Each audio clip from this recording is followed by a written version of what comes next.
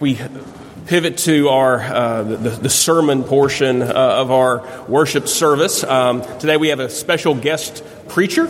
Some of you know Will Savell. If you don't know Will Savell, but you've been around Grace Community Church, you have been impacted by his influence, because Will is sort of our connection through the Elswicks. The Elswicks are the missionary family that we support, that you may have heard bits and pieces about kind of what's been going on with their calling to Central America. Will's going to, I don't want to spoil his thunder or anything, but Will's going to give us a little bit of info on the Elswicks. And so since we couldn't have the Elswicks, I mean, the next best thing, Will Savell.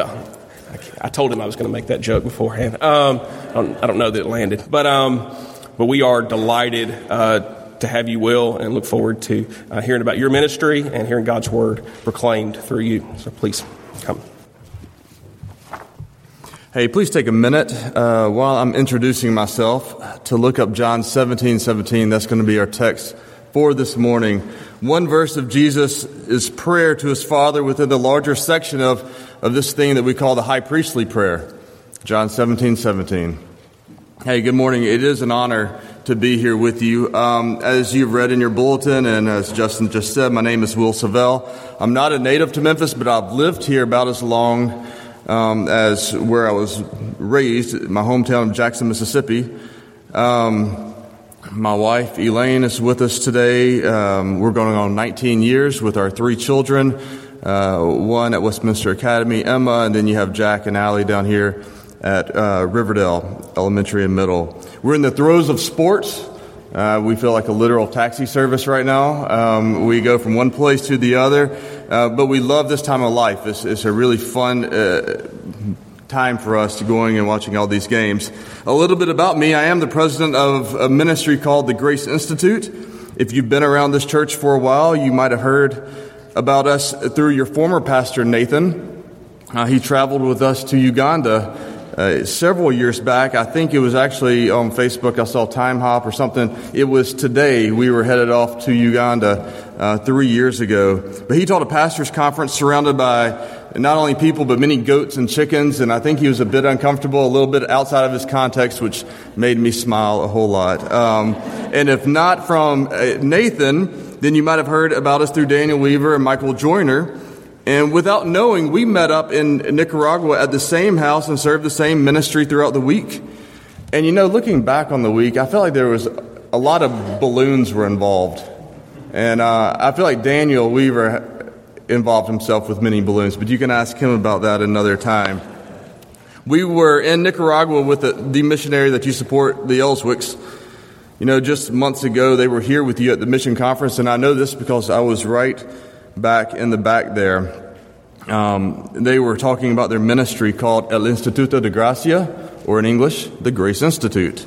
Tony and I, we've been working together for years, and I want you to know that you guys are supporting a really good family, and not because they're nice and personable. I know that you notice that. There's a lot of missionary couples who are that way, especially when they're visiting the supporting churches back home. The Elswicks are not only very nice people, but they also have a mission that has a great effect on many pastors and church leaders, and therefore their ministry is having an effect on many congregants in Latin America. And I hope you guys can remain friends with them for many, many years. And I hope that I can be someone to keep you updated on them, since our goals and ministries are so connected.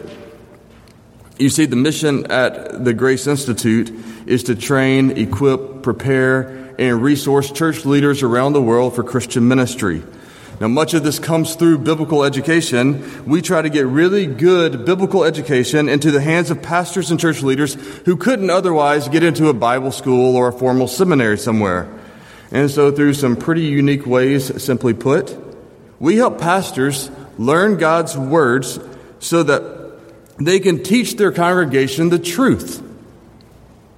We want people around the world to be engaged and be committed to truth. Because it seems that the truth is hard to come by these days. Would you agree with that? I'm not saying that there's no truth. I'm just saying that it's hard to come by these days because we live in a fake news world.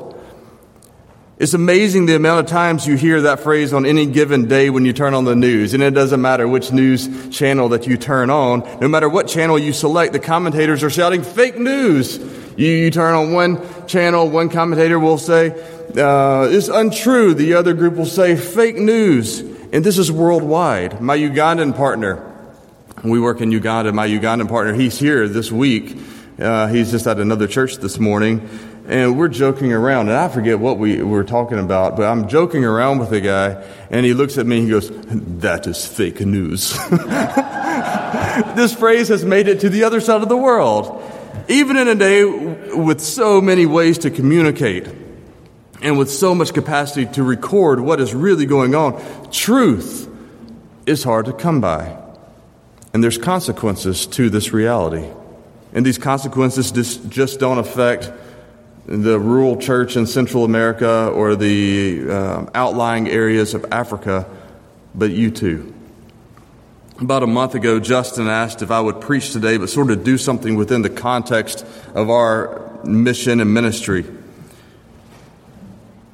So I guess if you want to get to know us, you need to know this. There's nothing more important to our mission than truth. And this subject of truth also seemed pretty important to Jesus as he was praying for his people to his Father in our text this morning in John 17:17. Are you there? In John 17:17, Jesus prays to the Father, "Sanctify them in the truth. Your word is truth." What a prayer. The high priestly prayer is what it's called. Right before Jesus is betrayed and taken to be executed, he prays to his Father for those who believe the truth and for those who will be future believers of the truth. And for a little context, and let me bring you up to this point where Jesus is praying for his people to be sanctified in the truth. And I want to do this because a lot of times we read a verse or we read a gospel or something like that. We read it in a vacuum. But the reality is there's what's going on is really steeped in context, and in this case, a Jewish context, one that goes all the way back to Abraham and Isaac, but for sake of time, we'll start with Moses, if that's not far enough back.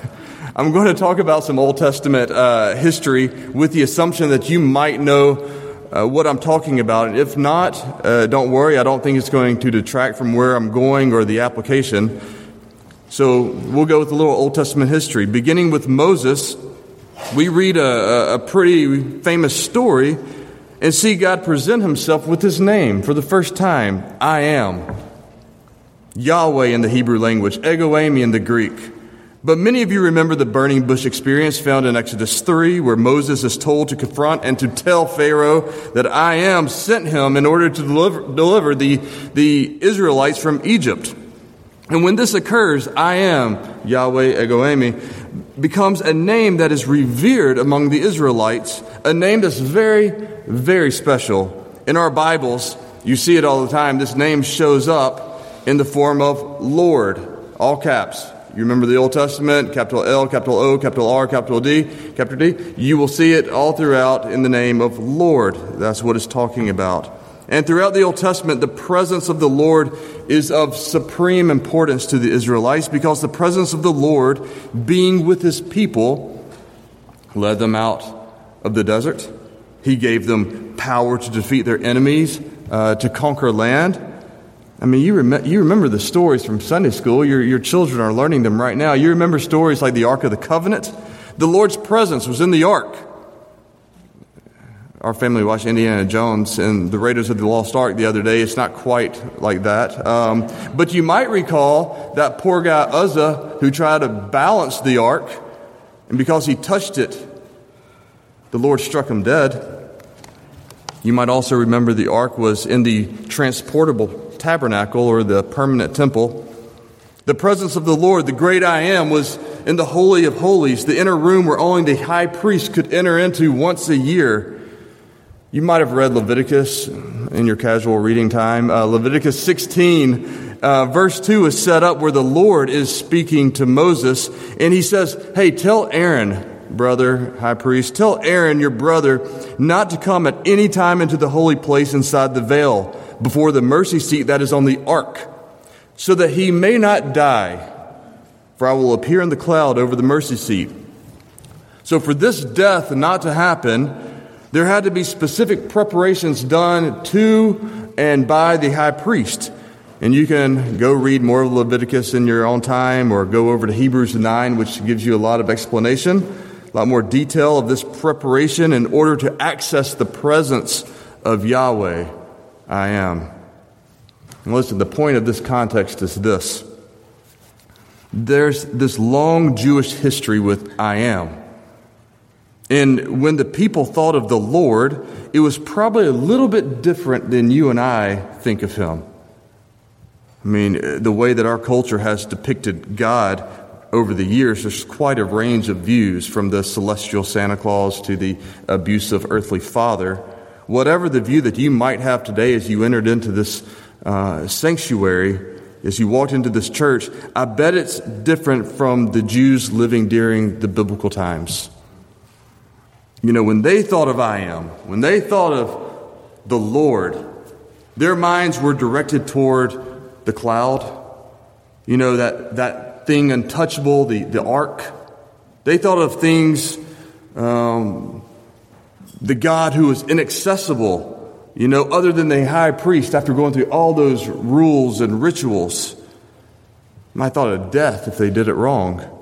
The temple and the tabernacle are huge themes when they thought about the Lord. And this thought of I am didn't just end in Malachi 4:6, the last verse and chapter of the Old Testament. It carried on through to those people in the days of the New Testament, where we get to the Gospels, like that one of John that we're in this morning, where John introduces Jesus. Right off the bat, he introduces Jesus as the Word, full of grace and truth. Now that should make your ears come alive, since today we're considering this idea of truth. Let me show you a verse that I think you're going to find very interesting. John 1:14, if you want to turn there. John 1:14, imagine this in the context of how people understood God that I just described to you: untouchable, inaccessible, tabernacle, temple. And John writes in the 14th verse, "And the Word of God became flesh and dwelt among us. And we have seen his glory, glory as of the only Son from the Father, full of grace and truth." Now, John earlier presents Jesus as God in John 1:1. In the beginning was the Word was with God, the Word was God. And he goes on to say that was Jesus, the Word is Jesus. And that he, in flesh, in verse 14, came and he dwelt among the people. Now, the word dwelt in the original language, and I won't be too nerdy up here, in the original language is defined as to dwell in a tent or a tabernacle. In some of the Spanish translations, and I work in a Spanish context a lot, but they'll use the verb tabernaculo. Jesus came and he tabernacled amongst the people. Can you see what John is doing? He's presenting Jesus as God, dwelling with the people, and not just in a single location. Yahweh, he came to be accessible, full of grace and truth. The entire point of the Gospel of John is so that the reader will believe in Jesus, that they will believe that he is the one true God. And Jesus testifies to this openly throughout his ministry by claiming that he was God. In fact, he makes claim to this 7 or 8 times throughout the gospel, that he is I am. He invokes that word, I am. He's assigning to himself the name of the Lord. One in chapter 8 is so clear and so pointed that they want to kill him. They hated Jesus because he claimed to be the Lord. And he looked really different than what they thought he should have. And because he was so different than what they thought, when he made claims that he was the way, and when he made claims that he was the truth and the life, they couldn't take it. They couldn't take it because they had their way and they had their truth, and a correct understanding of I am only complicated their life. And so it's only fitting that Jesus, before he's executed, prays for the true believers to his Father. And remember, we're in the context of John 1, talking about Jesus being the Word. and the I am statements of Jesus being the truth. And Jesus, in the high priestly prayer, finds it of great importance to pray to his Father, saying, Father, sanctify them in the truth. Your word is truth. That is Jesus' desire for all who believe, that we are committed to the truth, that we are growing and being set apart by the truth. Because that's been the battle since the beginning. I fully realize that sometimes we feel as though we have it the worst in history as it pertains to this whole thing called fake news. But this has been a problem since the very beginning. Consider the garden. Consider the Garden of Eden. Adam and Eve received some fake news, a story that appealed to their desire to create their own truth. Read through the entire Old Testament. The people believing fake news is pretty much the story of the Old Testament. It's the scenario which gives rise to all the prophets. It's the story which takes us to the Gospels, and we're talking about it right now. And we get to the epistles, Paul's letters. We see it there. You know, with our pastors and our leaders at the Grace Institute, we teach them 2 Timothy pretty often because it focuses on the subject of truth in the context of fake news. In fact, everyone, if you have your Bibles open, I hear a lot of pages turn, so you're a church that brings your Bibles. Congratulations. If you have your Bibles, you've been trained well. Turn to 2 Timothy chapter 3. 2 Timothy 3, Paul is writing to Timothy and describing what he calls the last days. I think that's in the first verse of chapter 3, the last days. And he uses words like lovers of self and lovers of money, proud and arrogant, lovers of pleasure rather than lovers of God. You can read all the descriptives later. He then talks about two guys during the time of Moses, on down a little bit, who were opposers of the truth, or they were truth opposers. He reminds Timothy that this isn't what he learned and to hold fast to what he had learned. But the question then has to go like, what did Timothy learn? Well, he learned the word. He learned that in verse 16, all Scripture is breathed out by God and profitable for teaching, for reproof, for correction, and for training in righteousness, that the man of God may be complete, equipped for every good work. This is sort of our verse at the Grace Institute. Timothy had learned the importance of holding fast to Scripture because it was the Word breathed out by God Himself. So in chapter 4, he continues on by telling Timothy to preach the Word and to be ready in season and out of season. And this is what you need to see. I think verses 3 and 4 is going to you're going to connect to these verses because you see it so often. These are the two verses I think you'll connect with the most. Starting in verse 3 of chapter 4, for the time is coming when people will not endure sound teaching, but having itching ears, they will accumulate for themselves teachers to suit their own passions, and will turn away from listening to the truth and wander off into myths. Is it reasonable to say that we too are in the last days? Could what Paul wrote to Timothy not have been written this very day? Do we not live in a culture who have itching ears, going from one teacher to another to suit their own passions? If you want to be lovers of money, then there's a teaching for that.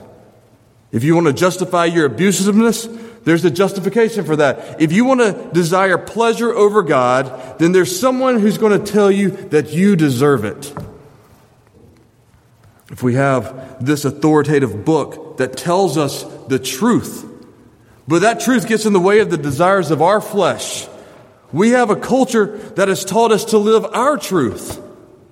Just live our truth as a continuation of that same lie that the devil told Adam and Eve. Our culture has a propensity for itching ears, and there's a whole lot of people who are ready and willing to give them a scratch. Now, I'm not one, unless in certain circumstances or at certain times, to start naming those people's names. Typically, I found that they're pretty convenient and easy targets, and more than likely, you know the types of teachers inside and outside of the church that I'm talking about.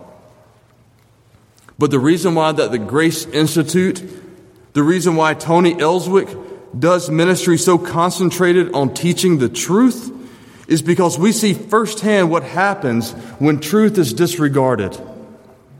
When it's disregarded for whatever other teaching that makes that itch go away. You know, I returned from Uganda a couple of months ago where we worked with pastors from a very, very rural area. If you ever go to Uganda and you pass through Kampala, which is the main city, I would encourage you to try to notice the names of the churches. The majority will be pretty self-descriptive of what they are and what they do. There will be a name, and then it will say next to the name, Healing Temple or Church of Deliverance, something along those lines. And people, rich and poor, come from far and wide to be both healed and delivered because people have pain and they're in some sort of bondage. But the message found in these places usually come with a catch. Will the name of Jesus be used? Of course. But to that name and to the verses found within Scripture, it's very typical that something is added. Like the buying of certain oils, or the sowing the seed, meaning give money to the ministry. Only then can the healing or the deliverance or the prophecy or whatever else take place. And when that doesn't work, and it does not work, to relieve their itch, they will go get scratched somewhere else.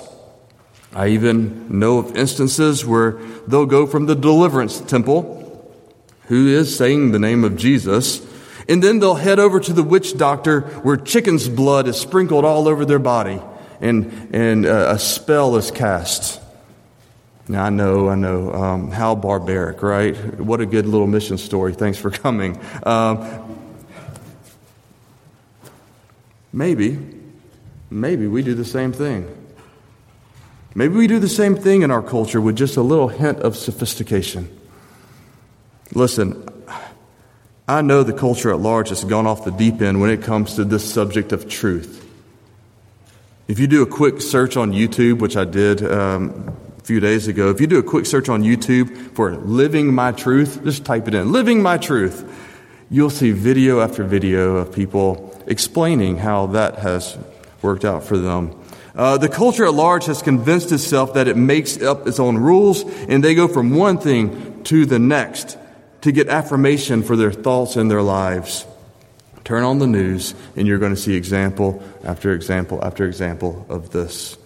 Our culture is very reflective of Pilate when he faced Jesus in John 18. Just one chapter over from our text this morning, when after the prayer, he faces off with Pilate, and Jesus says to Pilate, before being executed, "I have come into the world to bear witness to the truth."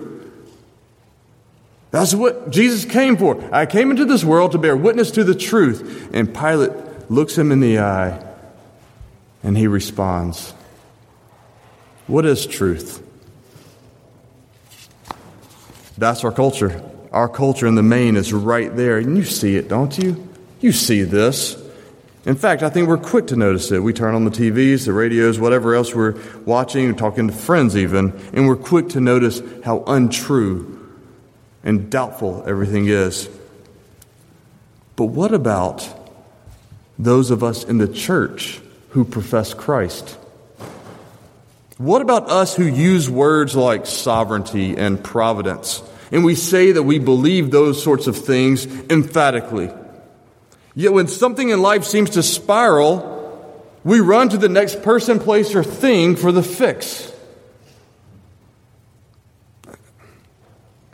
I could get specific, but I'm the guest and we'd all be uncomfortable, right? So I'll let it be. You see, it's us in the church that I'm worried about. I'm a churchman. It's us in the church that I'm worried about. Because it's not only our lives, but the witness of the church that's in jeopardy when it appears that our commitment to truth has been weakened. I think it's on your bulletin this morning. In fact, I know it is. It's a quote from Augustine which says, "When regard for the truth has been broken down or even slightly weakened, all things will remain doubtful." A disregard for truth has major consequences. Augustine uses the idea of doubt, a consequence for disregarding truth, is doubt. And I think we get that. There's nothing worse than living in a state of doubt because we've allowed a little bit of the fake news to creep into our lives, where our world is filled with anxiety, the lack of peace, because we find ourselves mixing and matching ideas, trying to meet the desired end, and always to no avail. Now, I think deep down, we know the personal consequences of this doubt. But the consequences of doubt go beyond us to a world that we've been called to be salt and light to. How do we expect a commitment to truth from our culture if the witness that they see us give is broken down? A witness that's not fully committed to the truth. A question that you and I have to ask ourselves this very morning as we think about this and we walk out those doors to lunch. Has Jesus' prayer to his Father been realized in my life? Now let's remember the prayer. Father, sanctify them in the truth. Your word is truth. Has it been realized? Has that been realized in my life? Jesus is asking the Father to set us apart in the truth, to grow us in the truth, to purify us in the truth. Why? Why is he asking that? For us and our own personal benefit? Sure, that works. But there's more to it than that. In his prayer, Jesus continues beginning in verse 20 of 17 in John. Verse 20, I do not ask for these only, but also for those who will believe in me through their word, that they may all be one, just as you, Father, are in me, and I in you, that they also may be in us, so that the world may believe that you have sent me. Jesus is praying that those who believe will be sanctified in the truth so that the world may believe. Your commitment to truth is key to your kingdom building efforts in evangelism. May I say that again? Your commitment to truth is key to your kingdom building evangelistic efforts. You know, the coworker that you would like to see believe in Jesus, or the husband and wife that you sit next to every game that your child is playing that you would like to see believe in Jesus, your child that you would like to see believe in Jesus, why would they? If all they see in Jesus' witnesses are people with itching ears going from one teaching to the next to get a little scratch.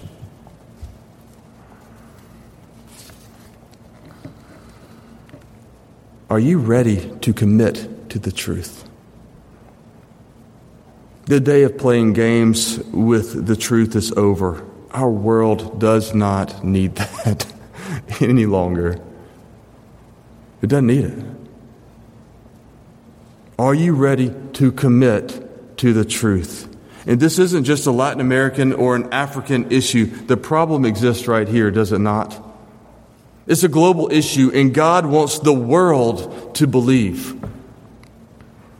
Brothers and sisters, I would love for you to leave this morning with an impassioned encouragement. Because each of us feels the weight of the fake news world. Some of us who are here right now might even feel a little bit bad because you know that you have not been as sanctified by the truth as Jesus might want. And these realities at times can feel like hopeless realities. But let me tell you, we're not hopeless. Not at all. In fact, we should be full of hope when it comes to this subject of truth. Think for a second about the first people. Think about for a second about the first people who received the Gospel of John. We did the history lesson. Let's go back. Let's say the Gospel of John was written around 85, 90 A.D. Those reading it for the first time, they might have been living during the time of Jesus, but they would have at least been the children of the people living, when Jesus was on earth. Their parents would have certainly told them stories about Jesus, but they would have been some of the first believers, right in the middle of a culture that would be full of fake news. They would have been around a tradition that would say, Yahweh, I am, had everything to do with the high priest, had everything to do with the temple, those sorts of things. By the time the people are reading the gospel, the temple had been destroyed, 70 AD, Nero. A destroyed temple means an absence of the presence of God in the Jews' mind, which would have seemed devastating.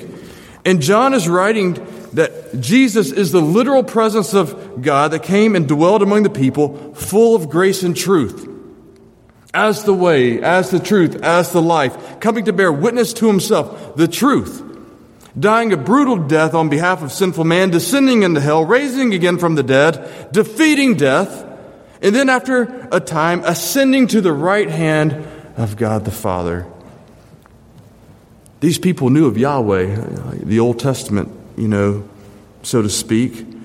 They now believe in Jesus, but he's not there anymore. And the culture around them is drowning them in fake news. Talk about feeling under the weight of hopelessness. Is why the entire gospel of John is written so that those people will believe. It's very clear in John 20, he says why he writes the gospel, so that you will believe. But how? How can they? It seems so hard when all the lies, big and small, are so present. And we feel that too. You and I feel that as well. How can we believe the truth in a world like today? Jesus isn't here anymore. He's the truth, but he ascended into heaven. May I give you the same good news that Jesus gave his disciples in John 16, just one chapter before the high priestly prayer? It's found in John 16, starting in verse 7, when he says that it's better that he leaves, because when he leaves, a helper will come. The helper will come. And jumping down to verse 13 of chapter 16, he calls the helper the Spirit of truth. The Spirit of truth. We know him as the Holy Spirit. And John writes in verse 13, when the Spirit of truth comes, he will guide you into all truth. A few years back, I was working with a group of pastors, again, in Uganda. And I realized that these pastors didn't have Bibles in their own language. I mean, they existed in that country, but they didn't have them, and they were pastors. They didn't have Bibles in their own language. And after providing them Bibles, it was quite evident that not much had been written in their language as far as biblical education was concerned. So they were very ignorant of God's Word, of the truth. So the goal was to help them learn to study the Word with just the Bible. No commentaries, no Tim Keller or Third Mill or anything like that. Just the Bible. Nothing else. We were actually in 2 Timothy 3 when Paul refers to those opposers of truth that I referenced earlier. And their names are Jannes and Jambres. That's their names. You can read that another time. And these pastors asked me who these men were. And after explaining to them that the Bible doesn't explicitly mention them other than that one place, but some extra biblical writings do, they were a little bit discouraged. There was a sense of hopelessness because they didn't have access to all the information that I had. And I had to tell them that in comparison, I didn't have all the information that other people have. There's always someone with more access. But the question went, how do we tell the people the truth if we don't have access to all the biblical truth? Isn't that the question that many of us face in some form or fashion? We live in a world who lives out their own truth. We're around it all the time. And we want to be committed to the truth, but what if we don't have enough of the truth to properly convey it? And Jesus isn't here like he was in the New Testament, and I give up. Jesus encouraged his disciples by saying, when the Spirit of truth comes, he will guide you in all truth. Do you believe that? That's a question. Do you believe? Do you believe that? We are benefited because the Spirit of truth did come, and he indwells all those who believe, guiding us, brothers and sisters, in all truth, sanctifying us in truth, so that the fake news world may believe that Jesus truly is the risen Christ, the great I am that he claimed to be. So be encouraged this morning as your commitment to the truth bears witness to our Savior. Amen. Hey, I want to thank you for allowing me to be here with you this morning. Please pray for the Grace Institute and our partners like the Ellswicks and the church leaders that we serve, there are many of them, that we can serve as part of God's sanctifying process as they commit themselves to the truth. And I'll be praying for you. Trust me, I have a love for this church, and I'll be praying for you. I know that you have a decision to make in a few minutes regarding a senior pastor, and I will pray that the Spirit of truth will lead you well, and be confident that He can and He will. And I'll continue to pray that through Grace Community's commitment to the truth, that the surrounding areas will see you, they will hear you, and believe that Jesus is the way, the truth, and the life, and the only way to the Father. Let's pray. Father, you know the world that we live in is one that is inundated with lies, deceptions, many things that turn us away from the truth. And at times it seems hopeless. It seems like the truth is so far away. But Lord, we know Jesus, and we know His imminence by coming here on this earth and living a perfect life and dying a sinless death, resurrecting to live and intercede on our behalf. We know of the Holy Spirit. We know of His guidance in our lives and His teaching us the truth that we need. Father, sanctify us in the truth. Commit us to the truth. Set us apart by it. May we learn it, live it, love it. May we commit ourselves to it daily through your word, through prayer, through knowing you more and more and more, so that our life and our words and our presence in the workplace, on the soccer fields, at schools, in our home, reflect something different, something that is transformative. May the world come to know you. May it come to know your Son, Jesus, by your witnesses, by us in this room, because we are being sanctified by the truth. Thank you for Grace Community Church. Thank you for the process that you've taken them through over these past months. And thank you for the leadership here who has been steadfast in committing this church to the truth, living by it, teaching it week in and week out. You have blessed them, and now you are blessing them with the opportunity to vote on a senior pastor. I pray for the future of this church that